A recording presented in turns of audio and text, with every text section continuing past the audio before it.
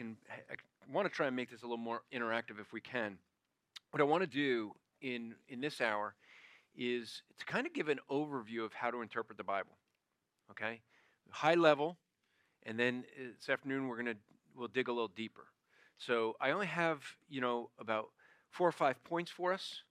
They're going to be easy, and that way, this hopefully will be something that as just as you come to the scriptures, it'll help you. All right. The whole thing is this. Let me start by asking the question, and I'm looking for answers here. Why should we care about how to interpret the Bible rightly? What do you guys think?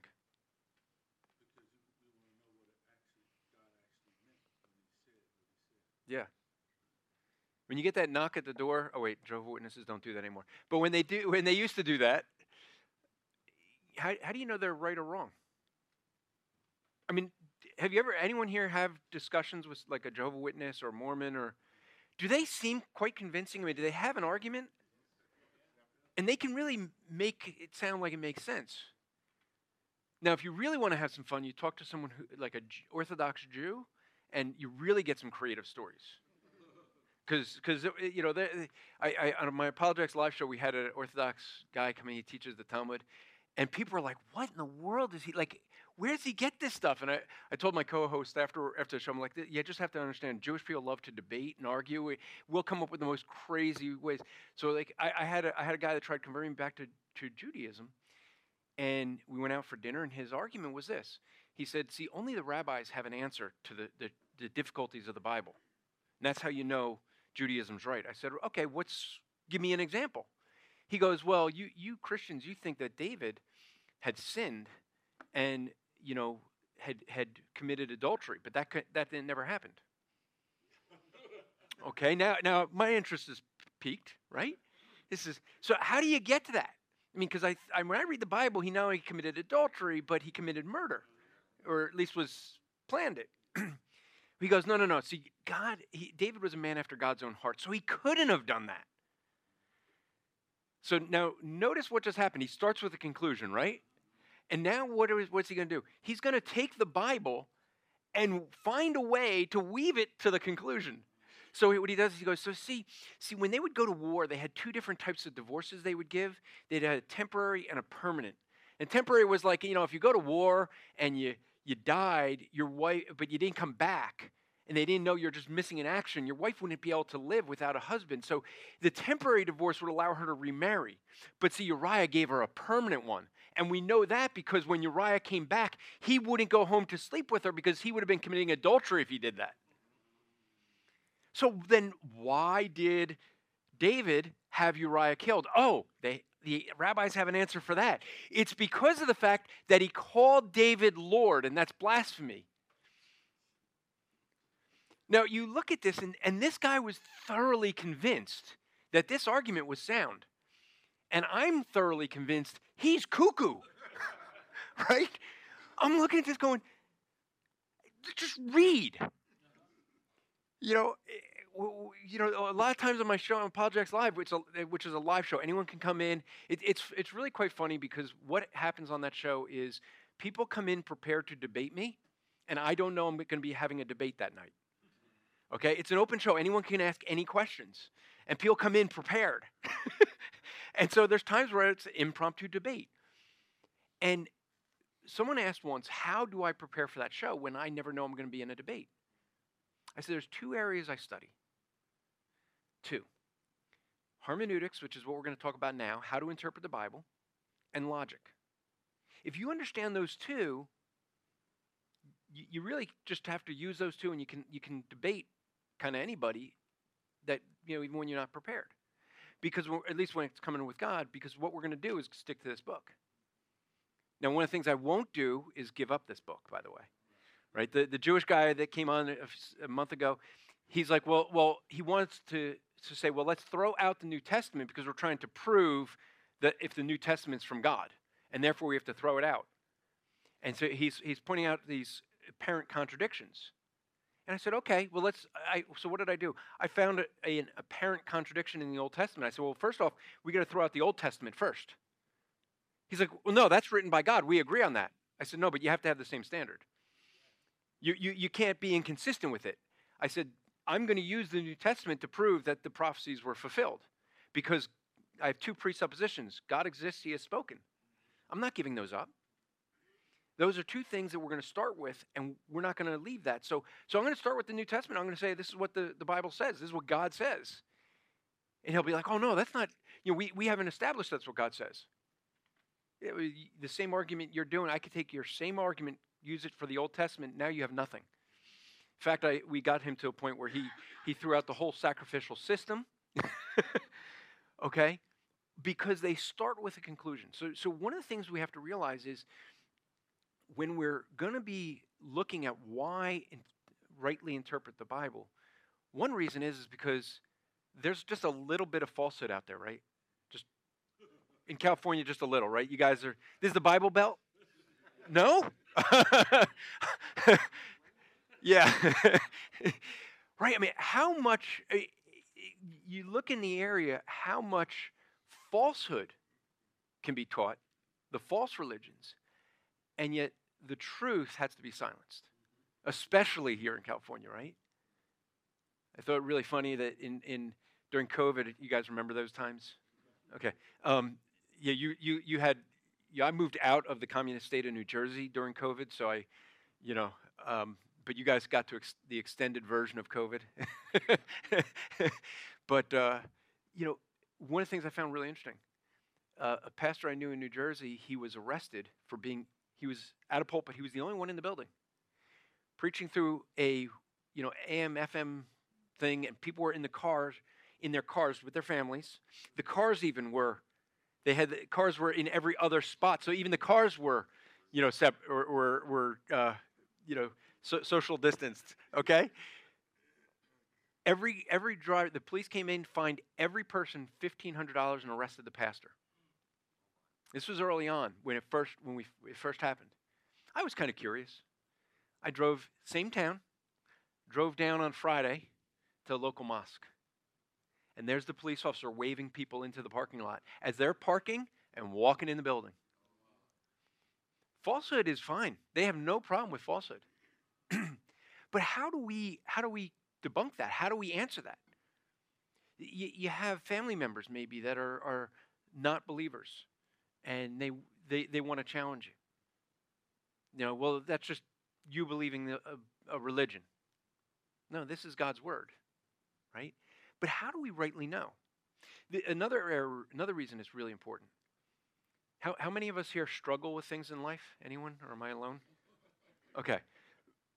How many people? I'm not going to ask Pastor Steve. How many people do you think Pastor Steve probably counsels every week? Right? As a pastor, you constantly have people coming and being like, how do I deal with this situation in life, this situation in life? And yet, God gives us most of the answer. In fact, here's the reality. I'll give you a little secret. Anything you're going to go to Pastor Steve on, he's just going to give you this anyway. Right? And so if you know this, you could save him some time. He and Ambika can spend a dinner together and enjoy it. But the reality is, the better we know this book, this word, the better we know the one who wrote it. Right? So this is why we want to devote our life to understand what God had said. Right? If anyone here get invited to the White House? No? Okay. But if you got invited to the White House, okay, maybe not with the current guy because he wouldn't even know you're there. But what, he admits his wife has to remind him he's president every day, and I think he wanted to say that that was because he couldn't believe he's actually president. I think it's more because he doesn't know. He's like, where am I? No. But you get invited to the White House. You're going to be listening at the White House. You're going to listen to what the president says, right? You're going to be wanting, because this sounds special.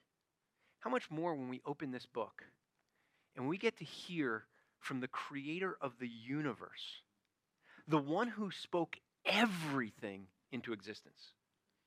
If there's anything that we could devote our lives to, this is it. Another reason I think that I've had to add to this in recent years, that this becomes so important, is because I think a time is coming in America, you're not going to have this. It's going to be taken away from us as we're sitting in a prison or a work camp. And when that time comes, as much of this that you have inside you, that's going to be what you have. You know, in North Korea, there was someone who escaped, and they had just a portion of a Bible. He escaped from North Korea, came to South Korea, became a pastor, and he had a portion. I forget what book. It was just a few chapters. But that's all he had of God's word. He had it memorized, and every message he preached was from, basically he always got back to that. Why? Because that was, for many years, all he had of God's word. And so it sustained him, right? It was precious to him. The reality is, we have so many copies of this at home, just collecting dust. You know, okay, so this is some humor for you guys, and you get to laugh at my expense. But I had someone that came to my house, and I have different Bibles and different translations. And guy comes in and he says, I have 3 shelves, 3 36-inch shelves of Bibles. And he goes, man, with all these Bibles, you should be the holiest man I know. And my wife turns and says, only if he's reading them. But isn't that true? Right? Having lots of Bibles does us nothing when they sit closed and are just for decoration. But this guy in Korea, with just a few chapters, he's memorizing it. He's meditating on it. The word that we use in meditate is actually, it comes from the way cows eat. They regurgitate up and then rechew it. I know it's not what we should talk about right after breakfast, but that's what we should do with the word. Bring it back up and bring it back down. Bring it back up, and we should be constantly meditating upon. So that is all just, I wanted us to have a heart of why it's important to do this. I would argue there's nothing more valuable you could do in your lives, men, than know the Word of God. Do not count, sorry, Pastor Steve, do not count on your pastor for the Word of God. In other words, Sunday is not enough. He spends all week to dig in deep because we're at least 2,000 years removed from the culture. Right? You know, we have our culture is so. I mean, even for those of us here, my daughter once asked me, "Dad, what did you do when your parents granted you from a cell phone?" I'm like, "Are you kidding me? We had one phone in the house. It was in the kitchen, and we were excited when we got a 25-foot cord so you could walk out of the kitchen so all your siblings didn't hear your conversations, right?" I mean, that concept is so different, but picture a concept in the first century, they'd be like, a phone, what's that? Right? They couldn't conceive of a conversation where you could talk to someone that's not right in front of them. So you see, things have changed, and so pastor's job is to dig in, to understand the Word of God, to bring it to us, right? That's his goal, what he spends his week doing. And that's, I mean, when I do our full seminar, my encouragement, and this is going to be an encouragement to you guys, is as we go through this, realize doing interpretation of God's Word, hermeneutics, it's hard work because it's different culture, it's different time, different language. You got to understand all that. And it makes it hard. And I don't want to make it seem like it's easy. It isn't. It's good for us, though. And we got to work at it. But that's why we pay a pastor to study all week long, and he's got to spend 20, 30 hours in one text of Scripture to bring it to us on a Sunday, right? So let's look at some things. I've already kind of given a clue. The first lesson, the first point that I want to give to us, and one of the most important in interpretation, is context. Any of you guys like being taken out of context? No? God doesn't like it either. John Calvin said, well, I'll paraphrase because, he didn't speak English.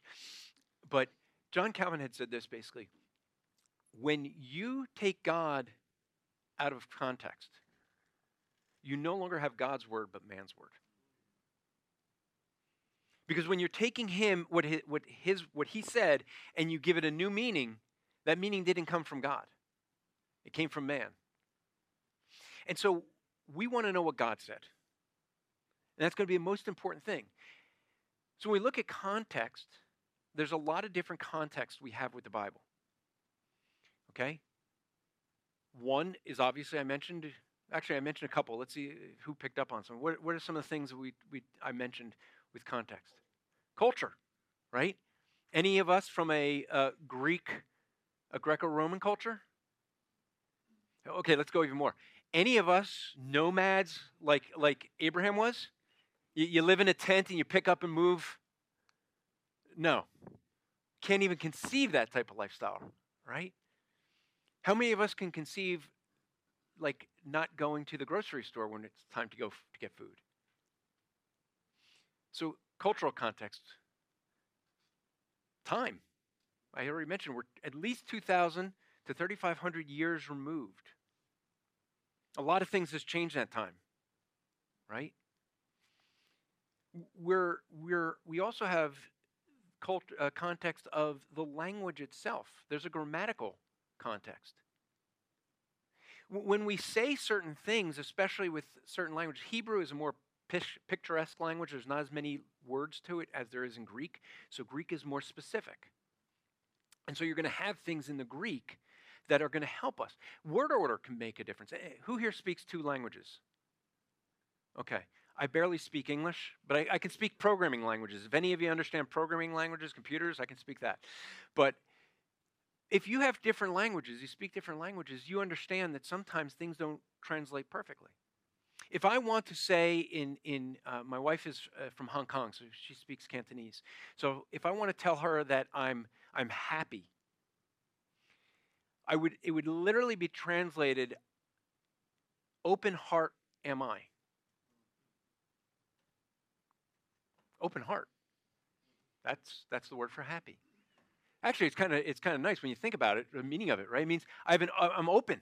My heart's completely open to you, right? And so sometimes language has a context. So we have to get back into the language, right? That's one of the things a lot of people will, and I'll do this this afternoon, is show you where because of our English we miss the point of some passages of Scripture. Because the English just isn't as verbose in some areas. And sometimes because of the way things are translated, it ends up unknowingly causing confusion. So all these different things that we look at, there is a context to the Scriptures. And that is the most important thing to look at. I'll give you examples in the next session. As I said, we'll dig deeper with some of these. But when we look at the context, we also have a context of not just the grammar and word order, things like that, but you have a context of what's the chapter before the chapter after. Dave, you may know. I'm not putting you on the spot, but you may. Do you know when we got chapter breaks and verses just roughly? Were they originally in the early? Mm-hmm.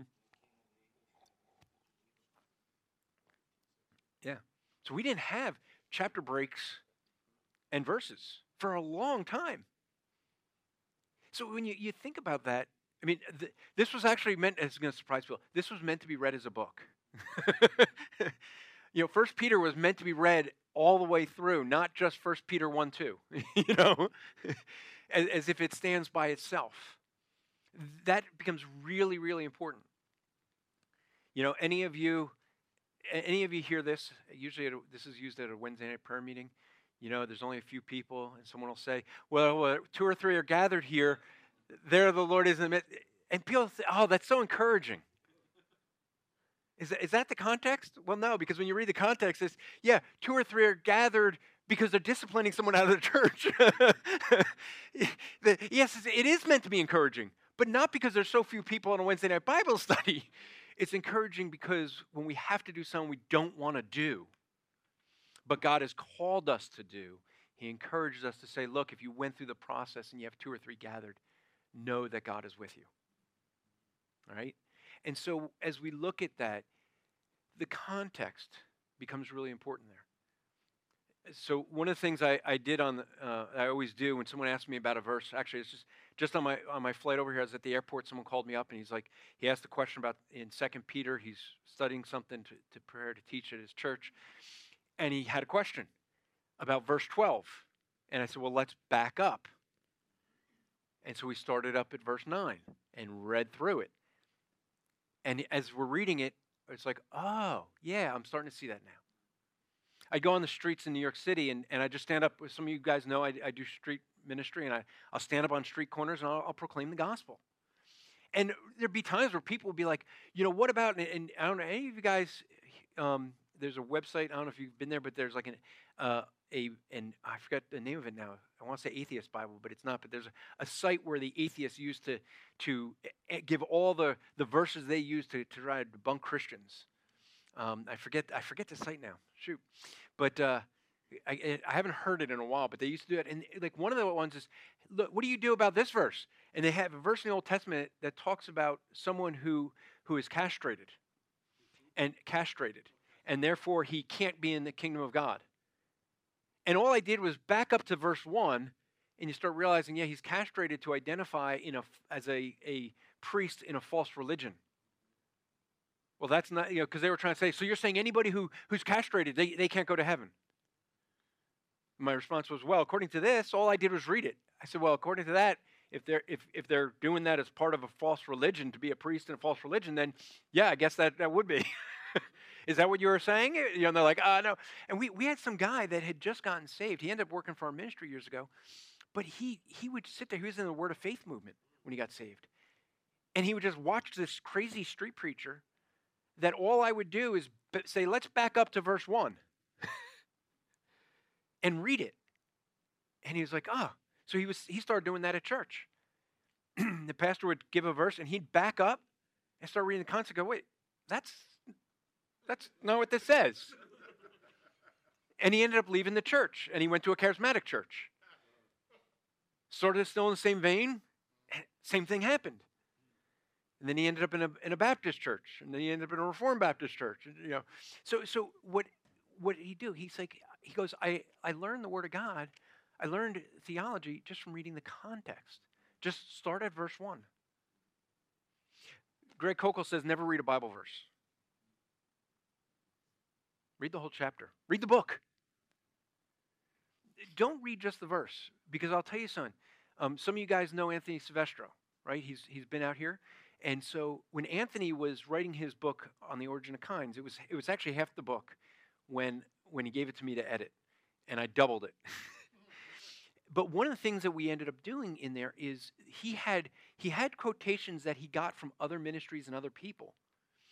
And and ones I actually had used myself at times because I trusted the other ministries and people. But when you're putting it in a book, you got to double check your sources. And there were things that we had always heard, and we said, well, we got to study this out. I'll give you an example of one. When you look at the first days of Genesis, you'll hear some people will say that any time you see the word yom, the Hebrew word for day, used with a number, or morning and evening, it's always a 24-hour day. Well, I got my Bible software out. I did a quick check. That's not true.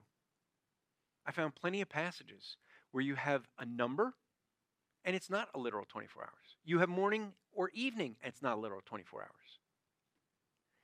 So he had that in his book. He ripped that out. Why? We found out it's not true. Even though everybody was teaching, everyone gets it, they hear it, makes sense. So few people check it. Well, we checked it and went, oh. So now what Anthony ended up saying was everywhere where it's an ordinal number. Now that is true. Every place where it's an ordinal number, it is a literal 24-hour day. I don't use that argument though. Why? Well, because in Genesis 1, the first day is a cardinal number. When it says the first day, that's a cardinal, and then 2, 3, 4, 5, 6, and 7 are ordinal. So if you make that the argument, someone's going to go, oh, see, gap theory, it allows for gap theory. I just use it. How do I argue it? From the context itself. If you look at the context, what does it say? It says the first thing that's created was what? Light. Why? What was the purpose of the light according to the very first thing? What does the light do? It separates what? Day and night. Separating day and night, why would that be important? Why would that be important in the context to separate day from night? Oh, to separate millions of years. No, it wasn't millions of years of light and millions of years of darkness. He's saying that he created light to separate day from night. And then what does he do? Counts day and night by saying it was evening and then morning. What is the evening and the morning? Day and night. It's the context that tells us that Yom is a 24-hour day. I don't need to jump around and look at the way it's used in different places. You see? So context is number one. That is the most important thing. Okay, when it comes to reading scripture, I'll tell you what really helped me. I remember early on when any of you guys read like Ryrie's Basic Theology. It's a really good systematic theology, just because like every chapter is maybe 3 pages.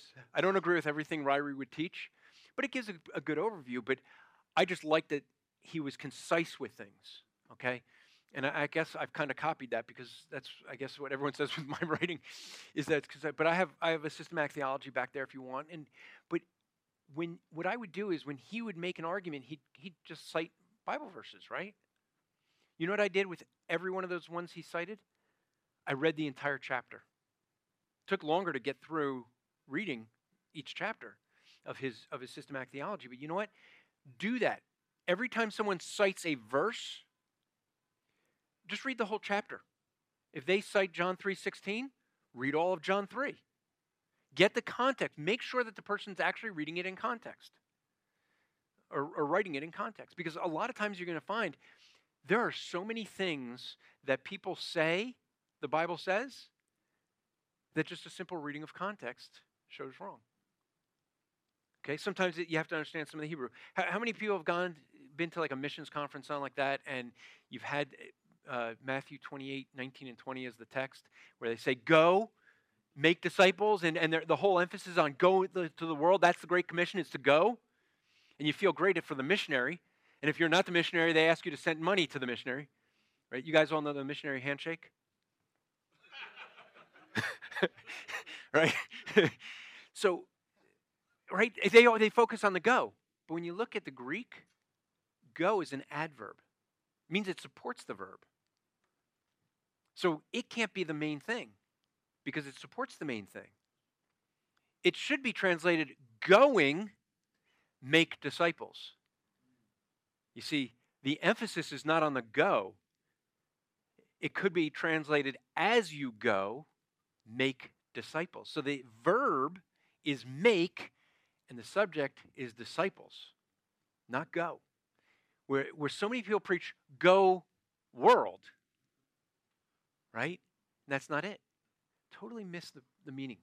The focus is that you and I, as we go about our day, make disciples.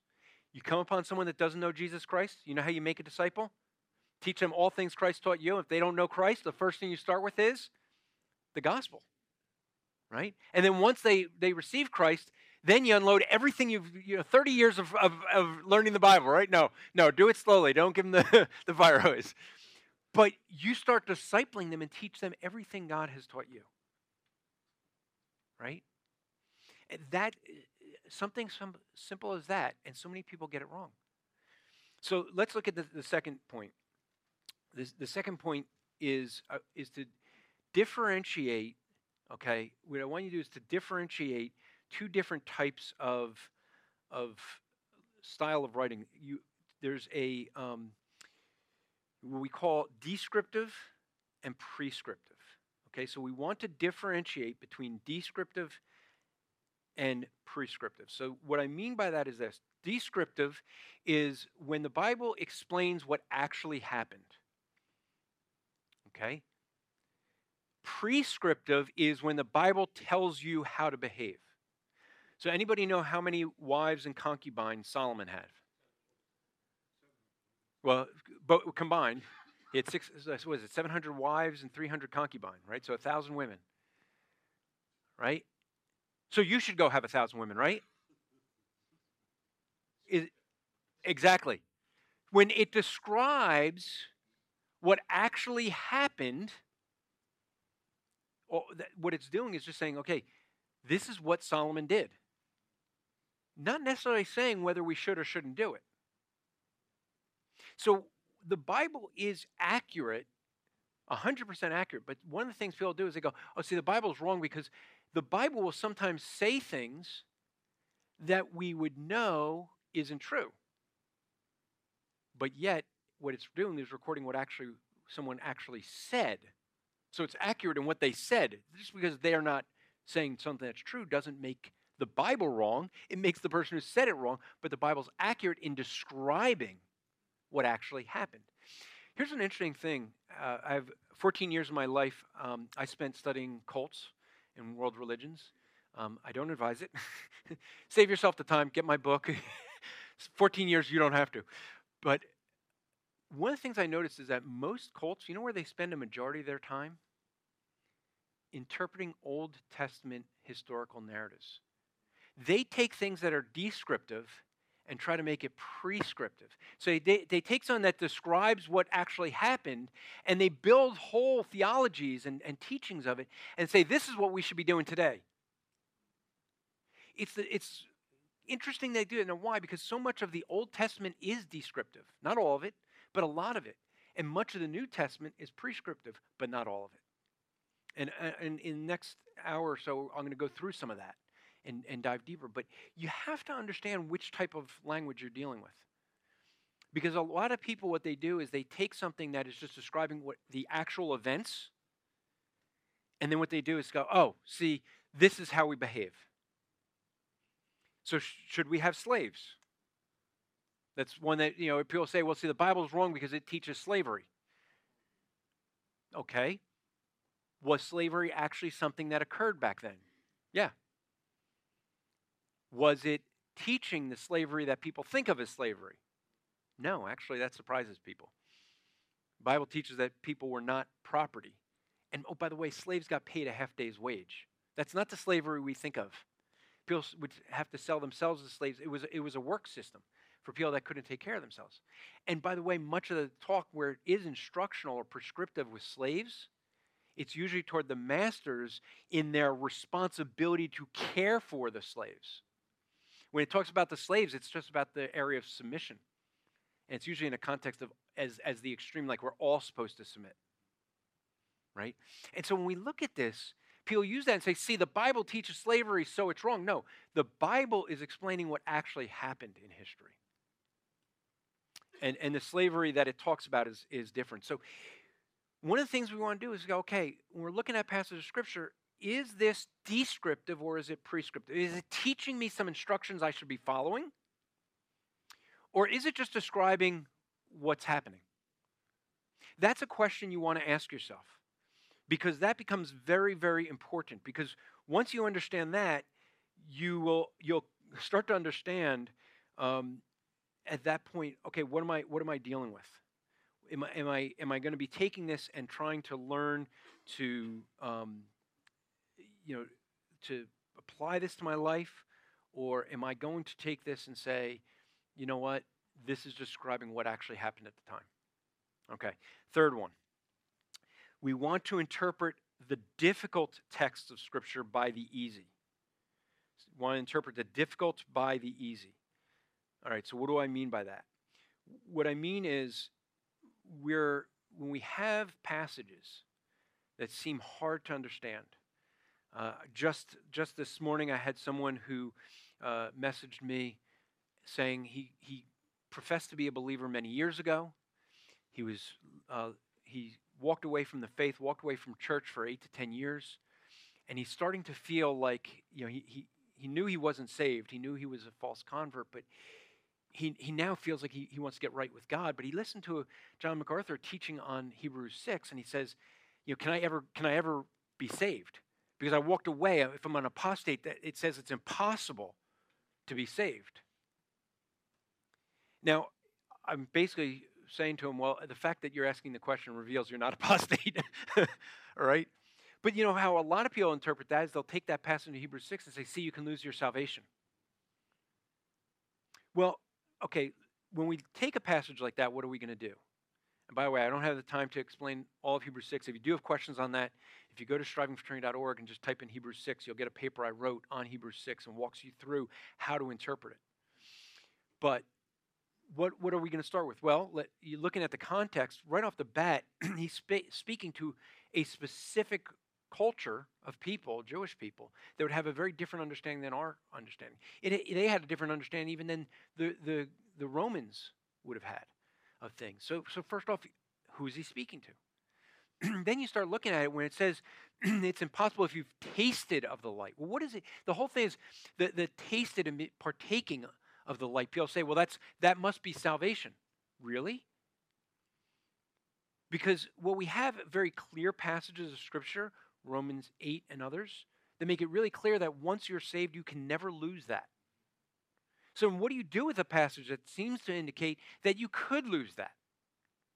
Well, as you look at the context there, you start to realize it actually isn't teaching about salvation, but it's teaching about people that were part of the church and left. But they completely reject God and harden their hearts to him. Those people who knew the truth and rejected it, they had it because they were in the church. Remember, this is a time when it wasn't culturally acceptable to be in church. You could be killed for it. So people didn't do that lightly.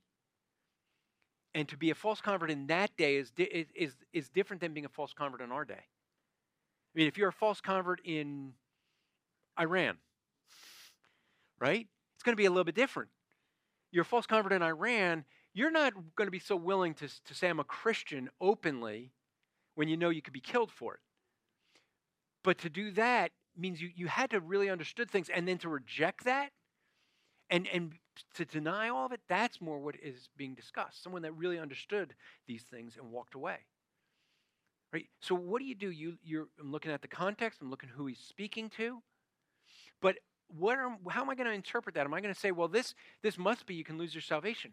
Well, one of the things with Hebrews is a very difficult book to interpret, okay? Because a lot of it alludes back to another book, Leviticus. Any of you enjoy Leviticus? Okay. I'll just tell you, just go search Leviticus and Andrew Rappaport. I think there's 2 videos out there where I teach through Leviticus in 1 hour. And after that, you will enjoy the book of Leviticus. I'm just saying. I do that in Sunday schools, and I tell people, I'll teach the Leviticus, and in the end, you're going to enjoy Leviticus. People think I'm nuts. And at the end, they all come up and say, I enjoy Leviticus. I'm looking forward to reading it now. So, but when you realize that Hebrews is a very difficult to interpret, you're going to start with the Romans 8, which is very clear and easy to understand. And guess what? Romans 8 is specifically speaking of our regeneration. So that's on topic, easy to understand. So we take that and hold that up, and now we interpret Hebrews 6 in light of that and say, okay, the easy to understand, the prescriptive, right? Which one's prescriptive? Romans 8. Which one's descriptive? Hebrews 6. So I'm going to use the prescriptive, easy to understand, to interpret the descriptive, hard to understand. You see how that works? And then I'm going to realize that what it's teaching is that if you're in the church, you're partaking of the body of Christ and walk away. So we want to be able to look at this in light of, as we're going to examine the harder texts, we want to go to easier to understand texts. Does that make sense? All right. One other thing that you want to be able to do is, and this one I'm just going to say is not so easy for some people, but this is actually the first thing you want to do when you come to the Scriptures.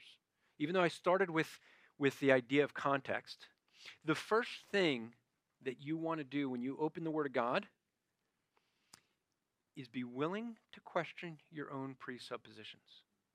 In other words, you have to be able to come to this book and say, I could be wrong, God cannot. There's going to be areas where you're going to come to a text of Scripture and you may not like what you hear. I remember I was preaching through Philippians, and I had a constant fight with a friend of mine. He was more reformed than I was at the time, and we were debate over Ephesians 2, 8, 9. What's the gift? Is it salvation is the gift, or is faith the gift? He said faith, I said salvation, and the Greek there actually could go either way. And then I'm preaching through uh, Philippians, and I come to Philippians 1:29. And this is the thing. When you're studying the Word of God, right? Question your presuppositions. Because sometimes, even though you fight with your friends over something, and you really want to be convinced that something's right, you come upon a passage that says this: For it has been granted to you that for the sake of Christ you should not only believe in him, but also suffer for his sake. I went, wait a minute. So our suffering is granted to us. Any of us like that? No. But he's encouraging people who are suffering to say, like, yeah, you're suffering, but know that your suffering, it's been granted to you by God. It's been granted to you. But what does he do in trying to say that our suffering is granted by God? He kind of puts this little paraphrase clause in here to support it. What else was granted to us? According to this, our belief. Our belief was granted to us. And I just remember I was getting ready to preach.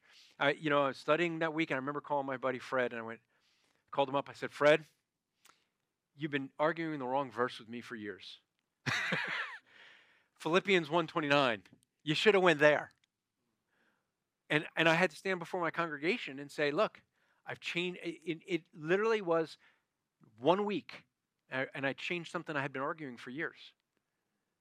All because that's what God's word said, right? This can't be wrong. I can be. And so what we want to do is when we're coming to the Word of God, we want to be able to question our own presuppositions, which means we got to know what our presuppositions are. Now, I already said there's 2 presuppositions I will never give up. God exists. He has spoken. Those I won't give up, because without those, I can't make sense of anything. If God doesn't exist, I cannot explain the things of this world. There's no way to explain what we see. But if he hasn't spoken, there's no way I know anything about what he's revealed.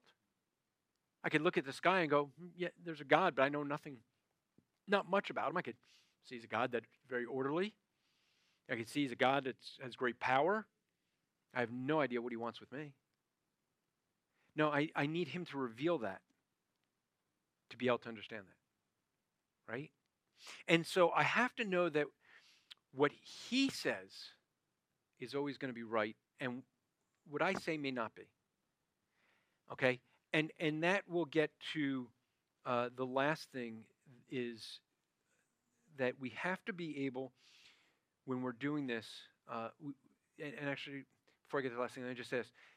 The whole thing is that when we come to interpretation, you have 2 ways that most people interpret. Okay? They come to the Word of God, and they're either going to read it by following the rules of interpretation, and that's what we're going to go over in the workshop, some of the rules. You're either going to follow the rules, or you're going to follow your own experience. Anyone here try talking to someone who's charismatic? And you open the Word of God, and you try showing to them that the gifts have ceased. And anyone have an idea what they always revert back to? I've never had this fail. What do they always revert back to? Yeah. But okay, now we're not arguing the Bible, are we? I can't exegete your experience. I can exegete this. Another exegete is a word meaning to take the meaning out of, to interpret, right? I can't do that with your experience. I could do that with the Word of God. But you give me your experience. I mean, I had an experience in college where, a friend of mine, he really believed, after doing some mushrooms, he saw a pink elephant coming out of a wall. And he thought, like, he was trying to convince me it was there, it was going to stomp all over us. That was his experience. Does that mean there's pink elephants that come out of walls to stomp on college students? No, I think it was the drugs he was taking, right? People have crazy experiences. Their experience doesn't make it true. By the way, it is kind of confusing because they always have, well, I had this experience. I spoke in tongues and I shake a lot. And yeah, I know. The Hindus have the same exact experience. So do those in the occult. Mormons speak in tongues. Does that mean they're all right? No, we're going to take your experience and compare it to the Word of God. and then see if your experience is right. The other, huh? Oh, everyone does that. Yeah. Hey, that sells. You make a lot of money that way. So yeah. But there's another way that although we might not be as likely to have those experiences to interpret the Bible that way. But you know how we can be prone to? We get some systematic theology book, and we take the Bible and say, well, the Bible must mean this because, well, the Westminster Confession of Faith says this. Or, some systematic theology says this. Well, all of our systematic theologies, including the one I wrote, is written by men and can be wrong. In fact, let me make it even clearer. They are wrong. Every one of them is wrong. I'm pretty sure, including my own. I don't know where. If I did, I would change it. But we are fallible human beings. This can never be wrong. And so what we want to do is take our systematic theology, look to this, and we don't question the Bible, we question the theology. That's what got me to change my theology with, one verse, right? Because the Scripture is without error in its original. But so the fifth point is we interpret Scripture with Scripture. Now, I leave that last for this reason. This is one that people use first. You'll have people, especially cultists, people in cults, that will say, well, we interpret Scripture with Scripture, so what do? They open to the Bible, just randomly open. Judas hung himself. Oh, I don't like that one. Let me flip somewhere else. Go and do likewise. Right. Is that how we should interpret? I've debated a friend of mine, Matt Slick, on actually a whole lot of different issues. He's Presbyterian, I'm Baptist. He's covenantal, I'm dispensational. He believes tongues continue, I believe they cease. He believes in baptizing infants. I think he's crazy. But with all these different things, one of the things when we debated the gifts of languages, or the gifts overall, his argument is when he looks at 1 Corinthians 13, he makes a case, face-to-face always means a personal encounter. And therefore, it must mean that. Now, it's interesting because in the debate, he admitted that the context where it says face-to-face, looking in a mirror dimly, as then face-to-face, he admitted that that's an illustration. So my point was you never make an illustration. Illustration is not prescriptive, right? It's illustrating something that's prescriptive. And so he's illustrating. So I'm not going to make the illustration the main thing. And so I said that's an illustration. But what does he do? He looks at where he sees face-to-face, and it doesn't occur that many places, and he goes, see, that is got to be a face-to-face encounter. Until, of course, you get to Proverbs. And there's a passage in Proverbs where it says, when you look at water face-face. And it translates it in the English, face reflects face. That's exactly what you do when you look in a mirror dimly versus a face reflecting clearly. So I only needed one verse to prove that. Not all verses do that. But that's what a lot of people do, is they'll take a passage and say, well, see if, I'll give you another one that some people do. 1,000 years. They'll say, well, see, 1,000 years in Revelation, it's Revelation is a figurative language. Therefore, 1,000 must be figurative. Okay. Revelation is figurative language overall, but not all of it. Might be the reason why 1,000 years in Revelation 20 is we have it 6 times in 6 verses. Maybe there's some emphasis on the actual 1,000 years. I could be wrong. And Matt actually used to make the argument. He said everywhere where you see 1,000 in the Bible, it's figurative. Well, I looked that up and gave him a whole bunch where it's not. But what about 1,000 years? Well, do you know that if you exclude Revelation 20, you only have 1,000 years 4 times in the Bible. 2 in the Old Testament, Psalms and Proverbs, both are Hebrew poetry, so those would be figurative.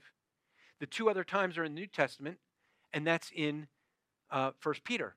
A day is like 1,000 years, 1,000 years is like a day. And his argument, we see that's a figurative. But is it? It's an illustration. And that illustration only makes sense if you're comparing a literal day to a literal 1,000 years, right? Because if you're not comparing, if it's a figurative day to a figurative 1,000 years, then it makes no sense. You're comparing a short period of time to a long period of time. So yes, it's an illustration, but it's an illustration using a literal 1,000 years. So guess what? That just blew the argument. But I'm not going to make the argument by looking at the way the word is used everywhere else in the Bible. I'm going to make the argument by what? Was the very first one that we talked about. Context. The context, he makes it really clear.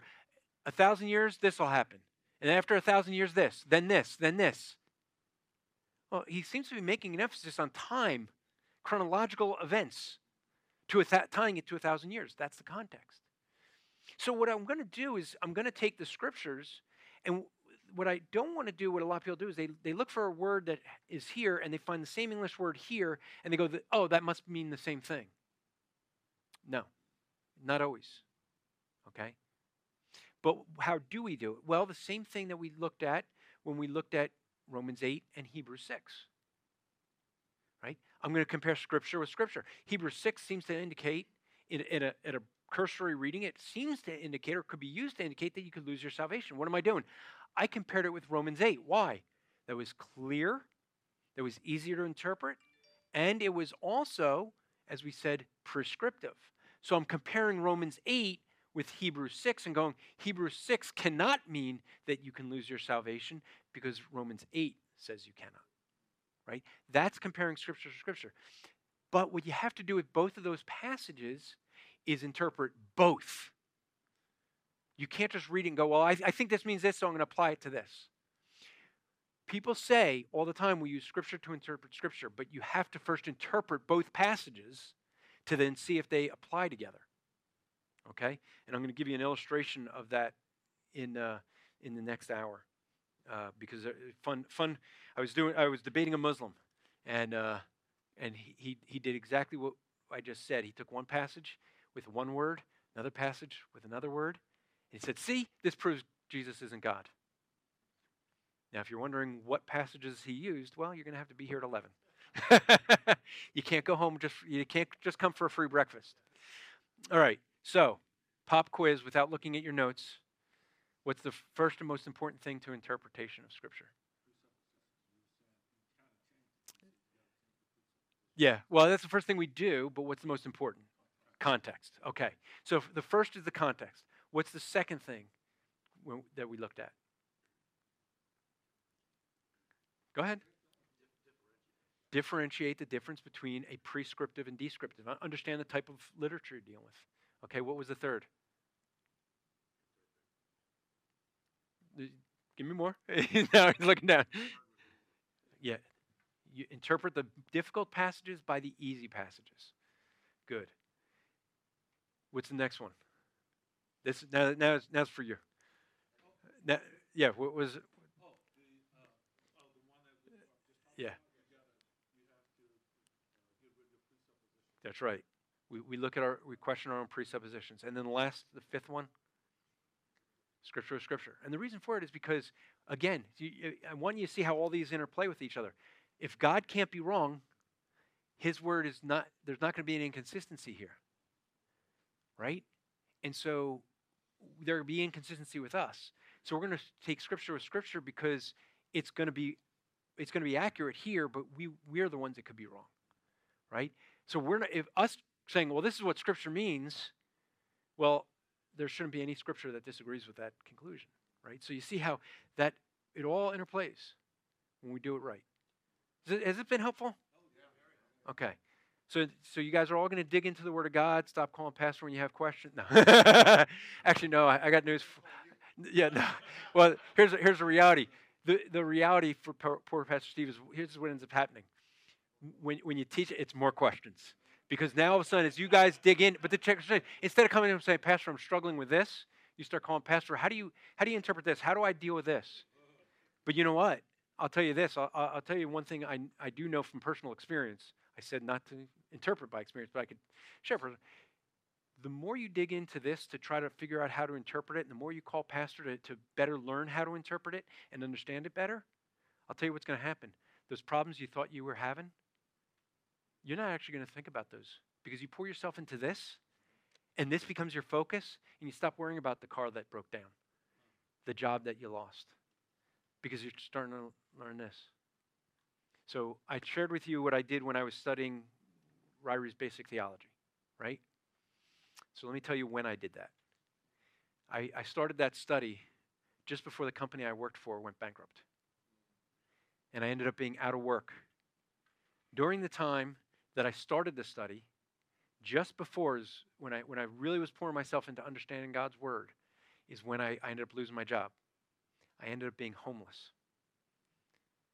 And it didn't bother me. In fact, it was interesting because at that time, my parents, when they found out I was looking to go to seminary at that time, because that's when I felt like I should really head off to seminary, and they sent me to a psychiatrist. Now, there's a guy I had seen previously, because when they found out I was a Christian, they sent me to the rabbi. And the rabbi's like, hey, all religions are good, just stick to yours, type of thing. So they sent me to this Jewish psychiatrist, and that didn't go over so well.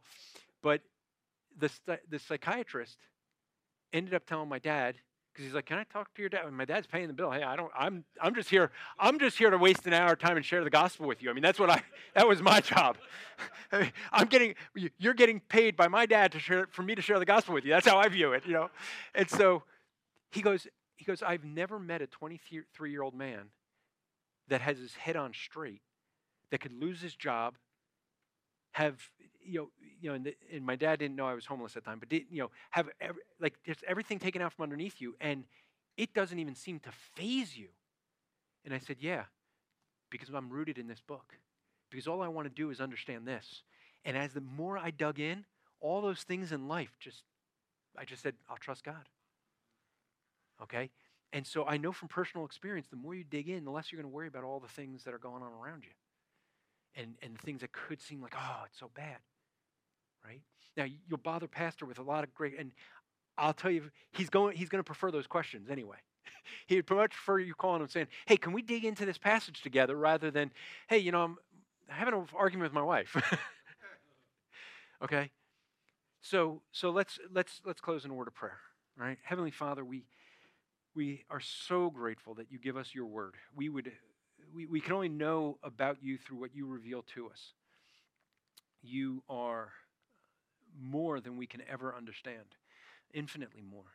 And we're so grateful that you give us something that we can look to know about you, that you help us to understand your word, you and the person of the Holy Spirit indwell us, to illuminate your word to us, to apply it for us. We ask, Lord, that you would just help us to understand your word, that we dig into it richly, just to study it, and to really want to know what it is you say, that we would just be in love with you. We ask this in Christ's name. Amen.